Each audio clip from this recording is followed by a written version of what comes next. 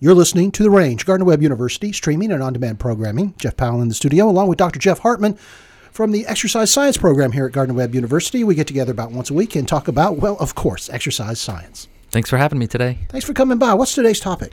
We're going to talk about the obesity paradox and the fallacy of the obesity paradox. There is some research that looked at this, what's called the obesity paradox, or this phenomena where overweight people tended to not die as soon as normal weight people. Interesting. Yeah. And so the takeaway is go out there and gain weight? No, that's not. That's probably what people will hear, and most people have already stopped listening because no, I could go eat some more. Yeah. Yeah, it's a similar vein of the fat but fit phenomena, which there's some evidence to support that. But there's a new research study out that seems to contradict this obesity paradox. Okay. And the weakness of the previous research, which found support for these fat people not dying as soon, because they only looked at weight at one point in time, and then they extrapolated from that. And of course, the limitation to that is maybe normal weight or low weight people are dying sooner because they're not healthy. That's why their weight is so low.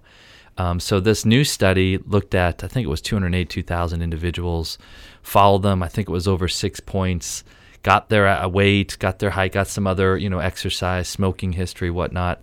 And then followed these people, I believe it was another 20 years afterwards, and just didn't have them coming in for weight, but just looked at mortality rate over that 20-year period.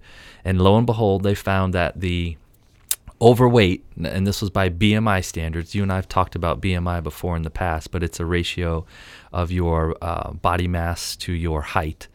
And people in the overweight category, I think it was somewhere a few percentage point higher risk of death in that 20-year period.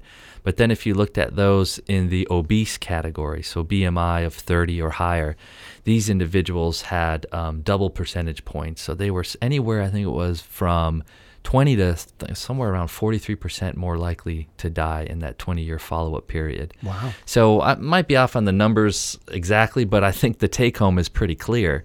The obesity paradox, which sounds great for those of us that are a little overweight, maybe obese, doesn't seem to hold its weight. And the big issue here is it seems excess weight, lo and behold, as we've often thought, is not healthy.